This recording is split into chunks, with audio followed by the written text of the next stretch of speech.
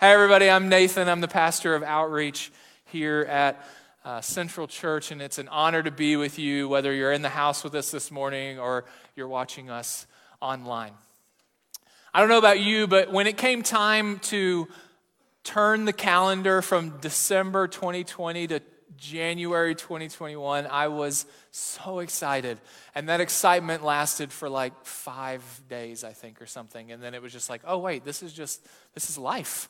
And life is sometimes hard and complicated and messy. In my opinion, 2020 and the coronavirus shutdown is going to be one of those things that will always stick with us in vivid and surreal detail. Similar to how those of us that are old enough and can remember, similar to how we all know where we were on 9/11 and what we were doing when those planes struck those towers, 2020, like it or not, will continue to be a part of who we are. And 2020 was in some ways very similar for all of us. We spent a lot of time in our homes around people that we love deeply but maybe didn't want to spend all that much time around. We probably came really close at some point to having a bit of a toilet paper crisis. And if you're like me, you've probably watched all the things on Netflix. I mean, like all of them. I've seen all the things.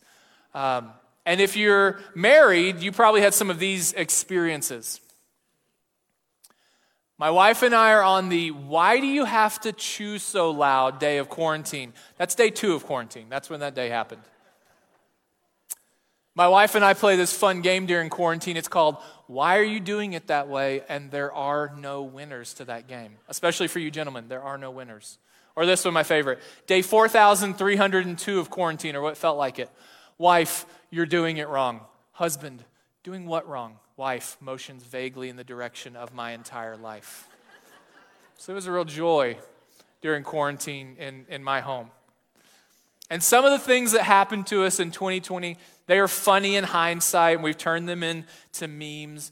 But if we're honest with ourselves, it was really hard to live through.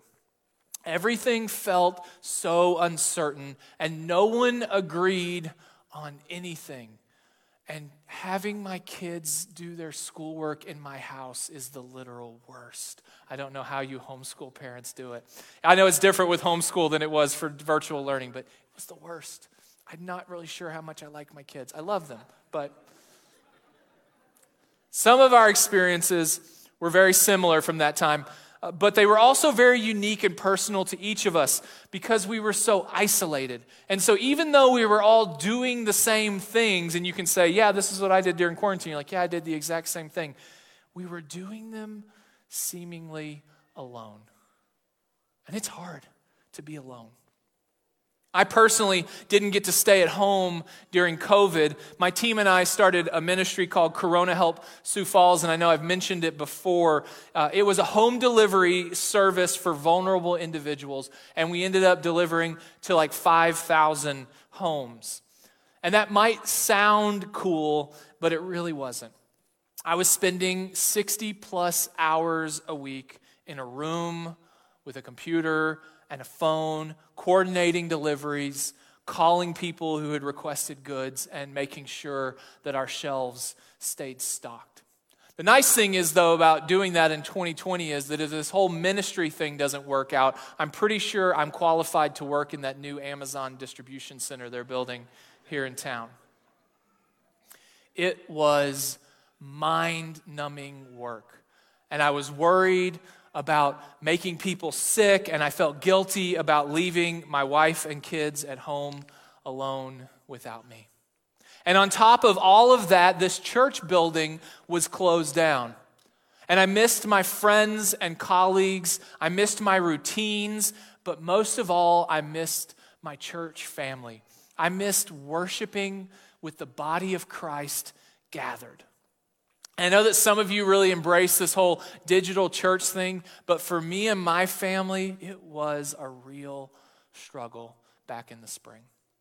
I was worn out physically and mentally and emotionally and spiritually. And I know to one degree or another, all of you experience that same kind of isolation, exhaustion, loss, and brokenness that I experienced. And I made a big mistake, Christians. I made a big mistake for somebody who is a follower of Christ in 2020. I found myself trying to sustain myself with my own wisdom and power and strength, and I found that I am seriously lacking. But lucky for me and for you is the fact that God has not left us alone. That God doesn't just expect his followers to work harder and to be better somehow magically. God knows that I am not good enough, and he has had a plan for that since the creation of the world. So I want us to turn today to John chapter 3 as we continue our series called The Life. And I want you to see a part of God's plan and promise for those who feel alone, broken, and not good enough. Turn with me now to John chapter 3, verses 1 through 12. John chapter 3, 1 through 12. Now, there was a Pharisee, a man named Nicodemus, who was a member of the Jewish ruling council. He came to Jesus at night and said, "Rabbi, we know that you are a teacher who has come from God, for no one could perform the signs you are doing if God were not with him." Jesus replied, "Very truly I tell you, no one can see the kingdom of God unless they be born again." "How exactly can someone be born when they're old?" Nicodemus asked. "Surely they cannot enter a second time into their mother's womb to be born." And Jesus answered, "Very truly I tell you, no one can enter the kingdom of God unless they are born of water and the Spirit. Flesh gives birth to flesh, but the Spirit gives birth to spirit. You should not be surprised at my saying, 'You must be born again.' The wind blows wherever it pleases. You hear its sound, but you cannot tell where it comes from or where it's going. So it is with everyone born of the Spirit." "How can this be?" Nicodemus asked. "You're Israel's teacher," said Jesus, "and you don't understand these things? Very truly I tell you, we speak of what we know and we testify to what we have seen, but still you people do not accept our testimony. I have spoken to you of earthly things, and you did not believe. How then will you believe if I speak of heavenly things?" There's a lot there in those few verses, and so let's go back to the beginning to verse 1 and look at that again. Now, there was a Pharisee, a man named Nicodemus, who was a member of the Jewish ruling council. He came to Jesus at night. Nicodemus was a Jew's Jew. He was at the pinnacle of their society. He would have had what we call the Old Testament memorized from front to back and everything in between. He was considered among the wisest men alive. In fact, he served on a group that was called the Sanhedrin, and the Sanhedrin wielded considerable power. The Sanhedrin was made up of 71 rabbis and basically functioned as Israel's Supreme Court. And so, John 3 tells us that this Nicodemus, he came to Jesus at night.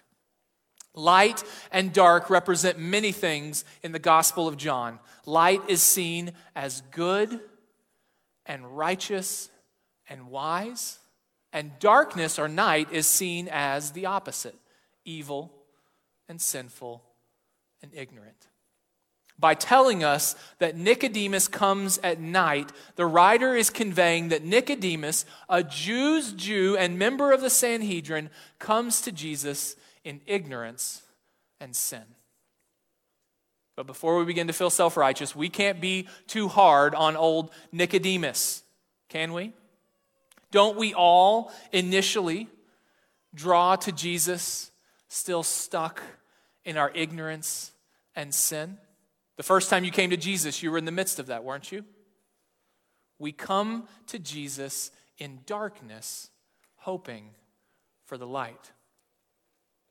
But it doesn't take us long to realize that Nicodemus really did come to Jesus in darkness and ignorance, because he really, really doesn't understand what Jesus is trying to tell him here in John chapter 3. He is completely lost and heading in the wrong direction. Jesus replied to him, "Very truly I tell you, no one can see the kingdom of God unless they are born again."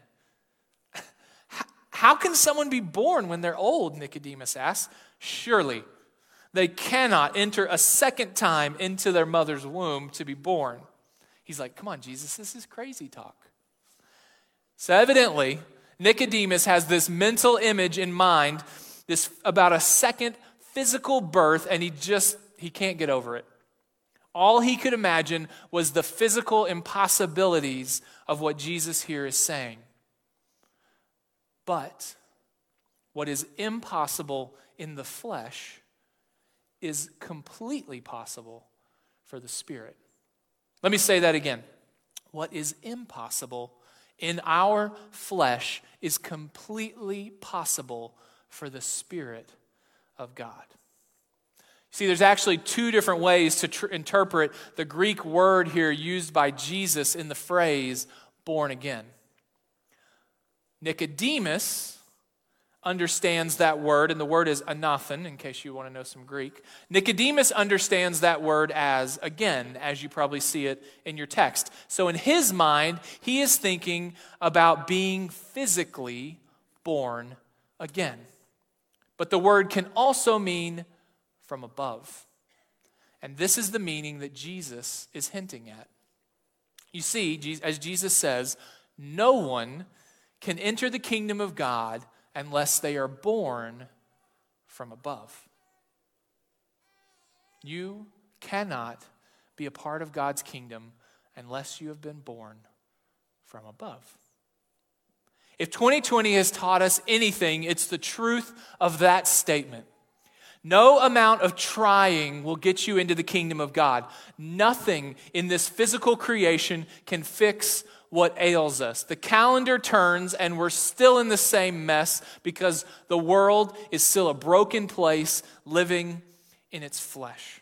We can't work our way into heaven. We must experience the supernatural power of God. We have to be born again from above. And then, and only then, can we transcend all of the muck and the mire that threatens to bog us all down. And so Jesus goes on to tell Nicodemus, very truly I tell you, no one can enter the kingdom of God unless they are born of water and the Spirit. Flesh gives birth to flesh, but Spirit gives birth to spirit. You should not be surprised at my saying that you must be born again. Did you get that? Did you catch that? Flesh gives birth to flesh. And that's all it can do. Our flesh can only give birth to more flesh, but Spirit gives birth to spirit. What exactly does that mean? Well, it doesn't take long, if we look at our own lives, to maybe figure it out. Every single one of us has experienced a birth of the flesh. And that doesn't just mean that you have a mom. Flesh, in this passage, also means sin. And Scripture teaches that all of us have entered into a life of flesh full of sin and weakness. And I don't know about you, but for me, every time sin is born into me, it seems to multiply and give birth to more and more and more and more sin. And in my flesh, I can't stop it and I can't fix it on my own. I need something beyond myself to get free of this sin mess that I've made. What we all need is the Holy Spirit, the Spirit of God, the breath of God to give birth to our spiritual lives. All this talk about flesh and spirit. It makes me think of a story from the Old Testament in the book of Ezekiel. In the book of Ezekiel, we see Ezekiel and God, and they're like hanging out, walking around, doing as they do. And Ezekiel and God, they go to this valley, and this valley is full of dry, dusty bones. It's just full of them, the whole place. And God turns to Ezekiel and he says, Ezekiel, can these bones live again? And Ezekiel looks at God and he's like, I don't know, God, but with you, all things are possible. And God's like, good answer, Ezekiel. And he says, Ezekiel, I want you to speak life over these bones. I want you to breathe out over this valley. I want you to prophesy over these dry, dead bones. And so Ezekiel does. He prophesies over the valley, and we see the bones begin to knit themselves together. And it's like tendons, and it's like such a crazy word picture. You get the tendons, and then the muscles, and then over the muscles you get the skin, and then at some point you just got like a whole valley full of meat sacks. And God says, Ezekiel, are these bodies living? And Ezekiel says, no, God, they're not living. There's no wind in them. There's no breath in them. You have to breathe into them so that they can have life. And God says, good answer, Ezekiel. Then do it. Prophesy the wind over this valley. Prophesy the wind over these bodies. Move my breath through them, and they shall live. And so Ezekiel prophesies, and the wind blows, and the breath of God fills these meat sacks, and they come to life. Flesh only gives birth to more flesh. We need the Spirit to move to find true life. Paul hints at this truth in Romans chapter 8. In Romans chapter 8, verses 13 through 15, it says this, for if you live according to the flesh, you will die.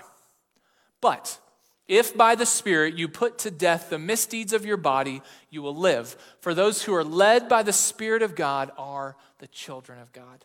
The Spirit you receive does not make you slaves so that you live in fear again. Rather, the Spirit you received brought about your adoption to sonship. And by him we cry, Abba, Father. We find some hard truths in Scripture, some things that maybe don't seem so nice sometimes, but they're still true. And one of those truths that we find in Scripture is, the hard truths, is that people who live according to the flesh will eventually die and find themselves cut off from God forever.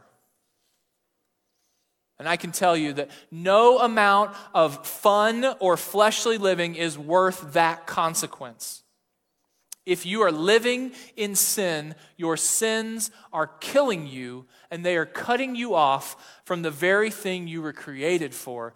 That is, to be a child of God.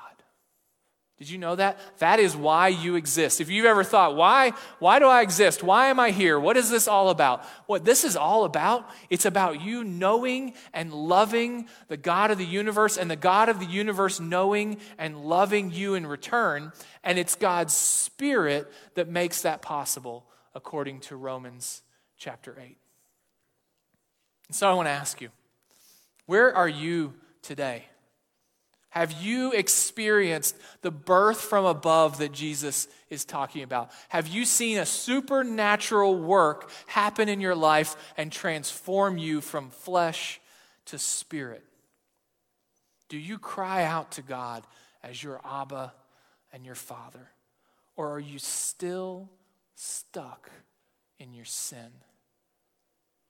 Do you find at your life, when you look at it, that flesh is giving birth to flesh, or spirit is giving birth to spirit? The Bible says that if that's you, if you're stuck in your sin, there is a way out, and it's not just try harder, it's not just do better, it's not check off these 10 things and come back to me, and then maybe I'll let you be the child of God. God has done all the work. All we have to do is what it says in Romans 10, 9 through 10. Romans 10, 9 through 10 says, if you declare with your mouth Jesus is Lord and believe in your heart that God raised him from the dead, you'll be saved. That's it. Declare with your mouth, believe in your heart. For it is with your heart that you believe and are justified, and it is with your mouth that you profess your faith and are saved. We've got this giant thing on our wall over here. You might ignore it sometimes because it just becomes kind of white noise, but I want to point your attention over there.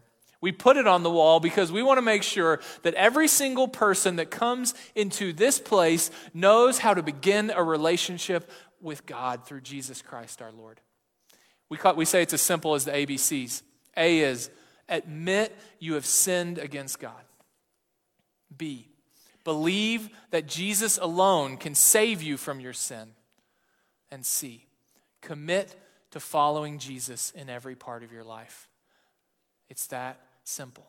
And if you do those things, the Spirit enters your life and you are transformed.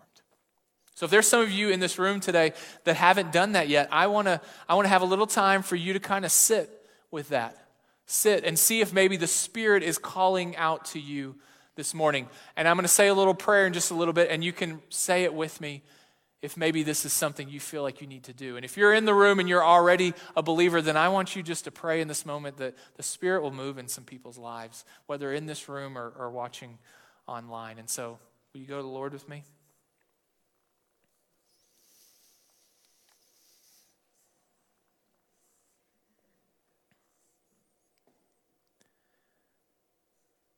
God, I am a sinner.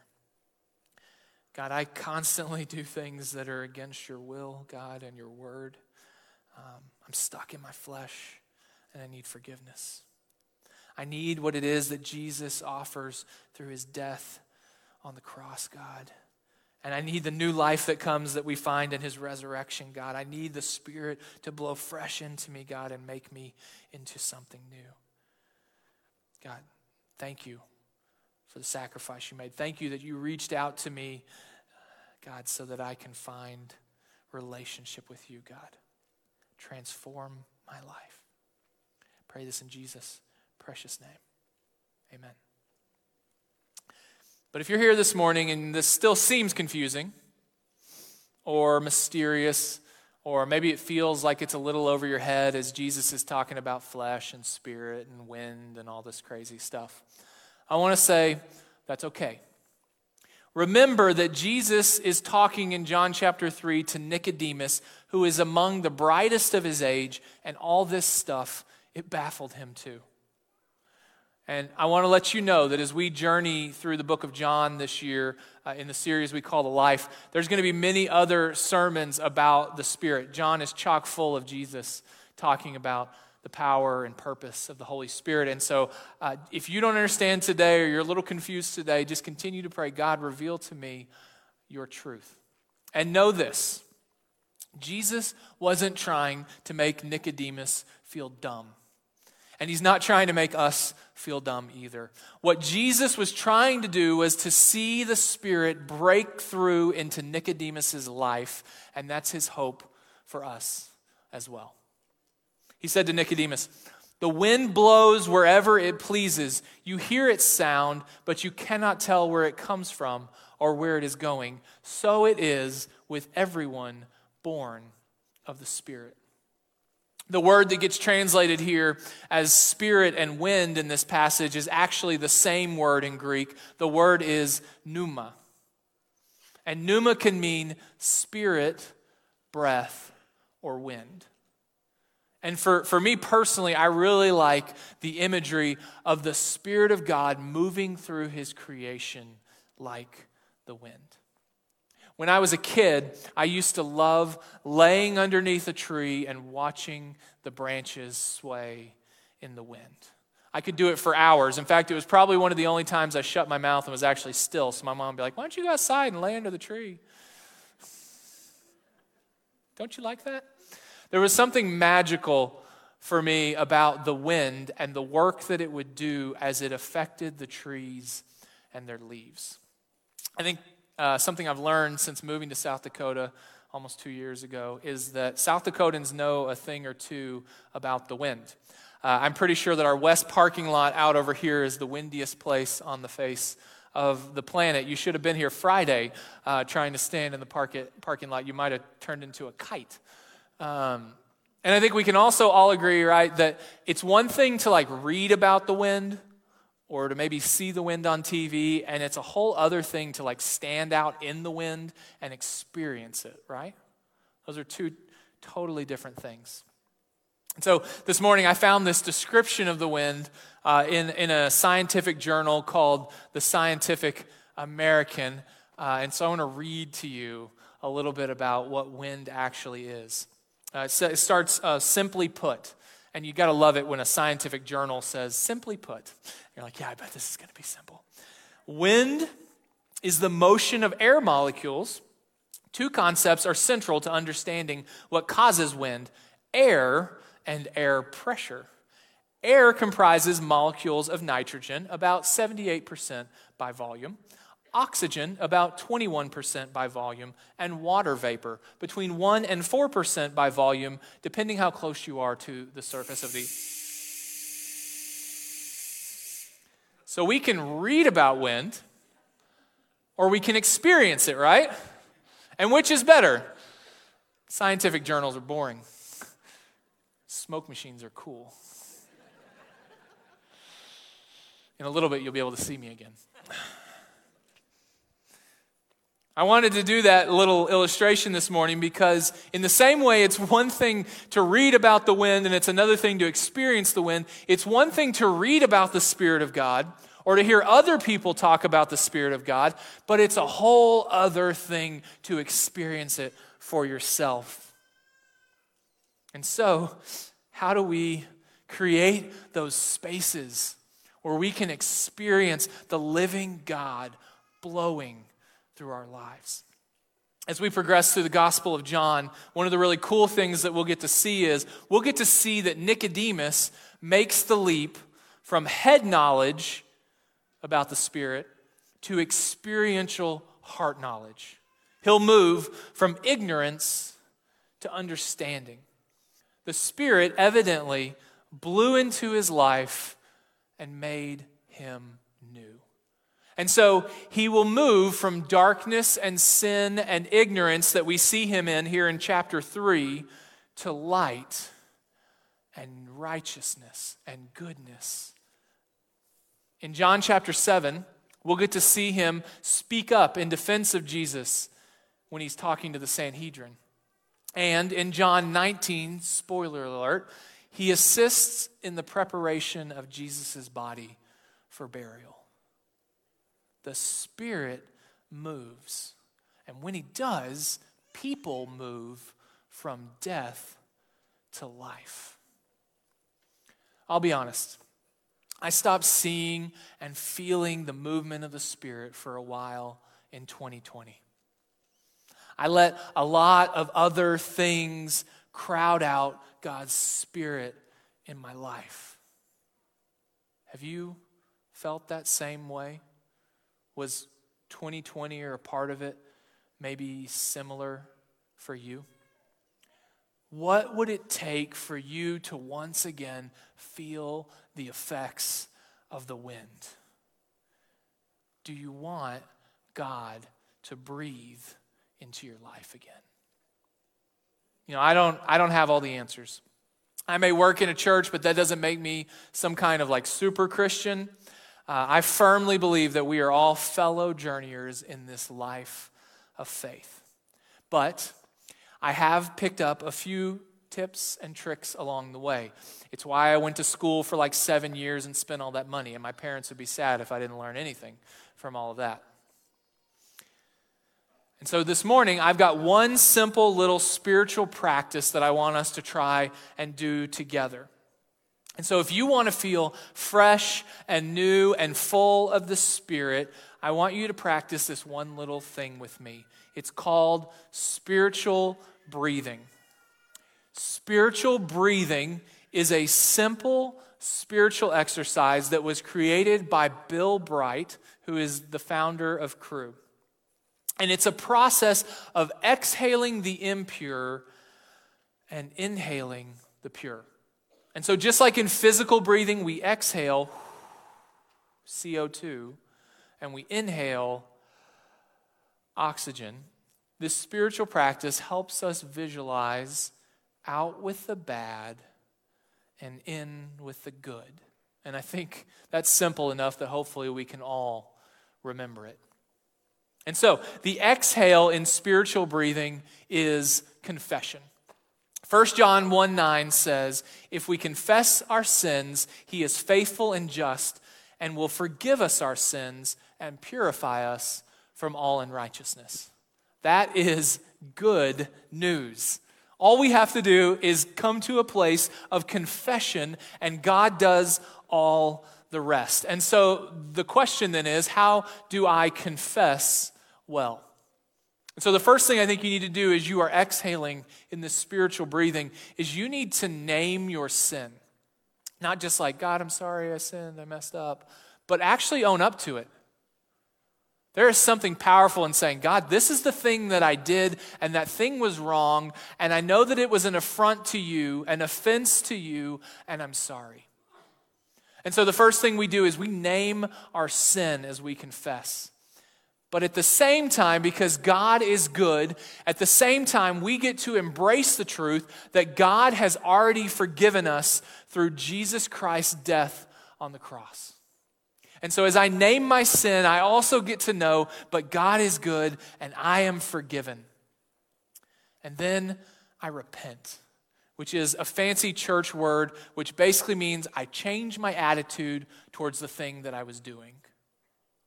I change my attitude towards my sin. And in doing this, it's the power of the Holy Spirit inside of us that enables us to change our attitude and our conduct. See, because when I'm just living in my flesh, I can't overcome this stuff. And so part of a good confession is to say also, God, I need you. I can't do this on my own. I need you to take my old sinful nature, my old flesh, and I need you to transform it so that I can begin to do the things that you want me to do.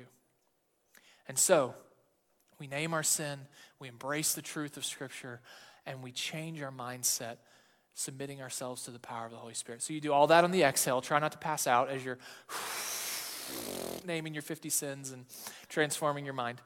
But you breathe out, and then on the inhale, you imagine yourself being filled with the Spirit, the pneuma, the wind, the breath of God. In Ephesians 5:18 it says, and do not get drunk on wine, for that is debauchery, big word, but be filled with the Spirit. Luke 11:13 says, if you then who are evil know how to give good gifts to your children, how much more will the Heavenly Father give the Holy Spirit to him who asks? And 1 Corinthians 6:19 says, do you not know that your body is a temple of the Holy Spirit within you, whom you have from God?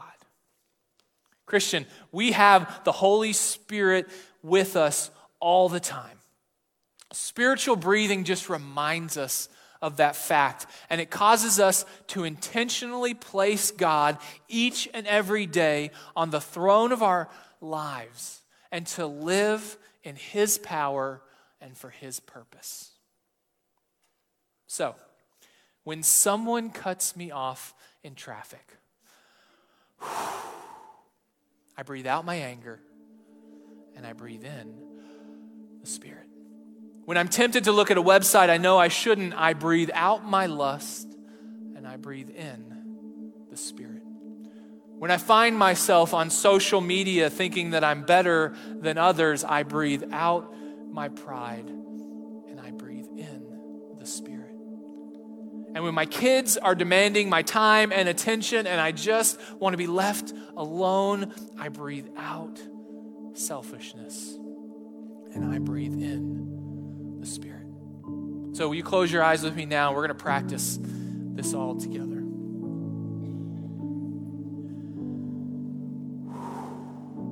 Exhale. What is evil? Inhale. What is good? I confess my sin. And I rely on your Spirit.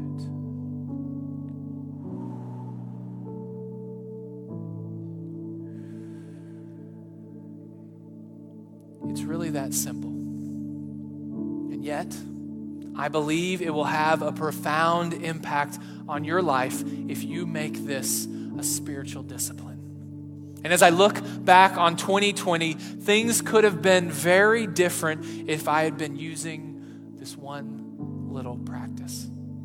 I don't think I would have felt so isolated. I don't think I would have felt so hopeless.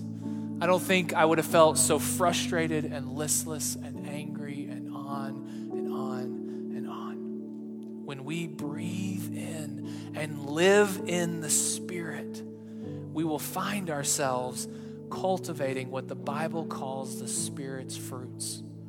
You know them: love, joy, peace, patience, kindness, goodness, faithfulness, gentleness, and self-control.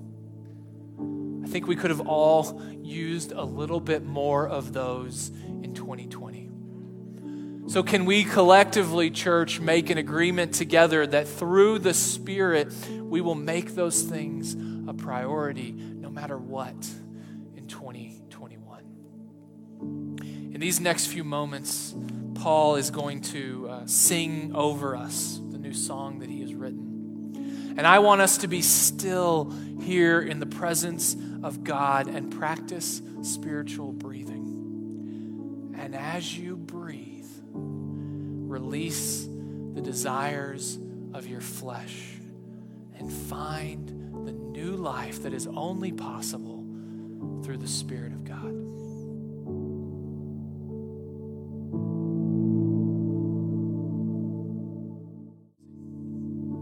As we breathe in and out, we thank you, God, for breath, for the life flowing in and out of each of us. It is wonderful to be alive. Thank you for your breath that brings life. And God, we confess that we hate that COVID has caused us to be hesitant to breathe freely and deeply of your wind and of your goodness and of life. Bring healing and health back to us as only you can. And for those that can't breathe deeply right now, God, we pray. This week, help us to exhale hatred and to inhale your love. Help us to exhale greed and inhale your generosity. Help us to exhale despair and inhale your hope. This week, we cry out to you to breathe life into peacemakers, God. Blow your Holy Spirit over this land. Heal all that divides us. Knit us together with Christ as our head. Thank you, God, for giving us an opportunity to be a part of your breathtaking work. We are your humble servants, empowered by your Spirit, ambassadors of your kingdom, and it's in Christ Jesus' name we pray. Amen. Before you leave, I want you to know that we covet your prayers. We are honored that you share them with us, and so please drop them in the things on the wall along with your offerings before you go. Also, want to let you know that Tom Henderson is out in Grand Central by the welcome desk, and so if you want to know more about the Resgen Men's Summit, which is really meaningful, or about date night, if you just need to go out with your spouse maybe and have a laugh, and that's okay. There's still lots of tickets for that. And if you're hurting or you know someone else who is hurting or struggling during this season, I strongly encourage you to go check out Roger's booth and see some of the groups that we have. There's some really, really meaningful ministry that's happening. But whatever you do, as you go, breathe out the things of this world and breathe in the things of God and be empowered by Him to do the things that He's called you to do. Go in peace. Amen.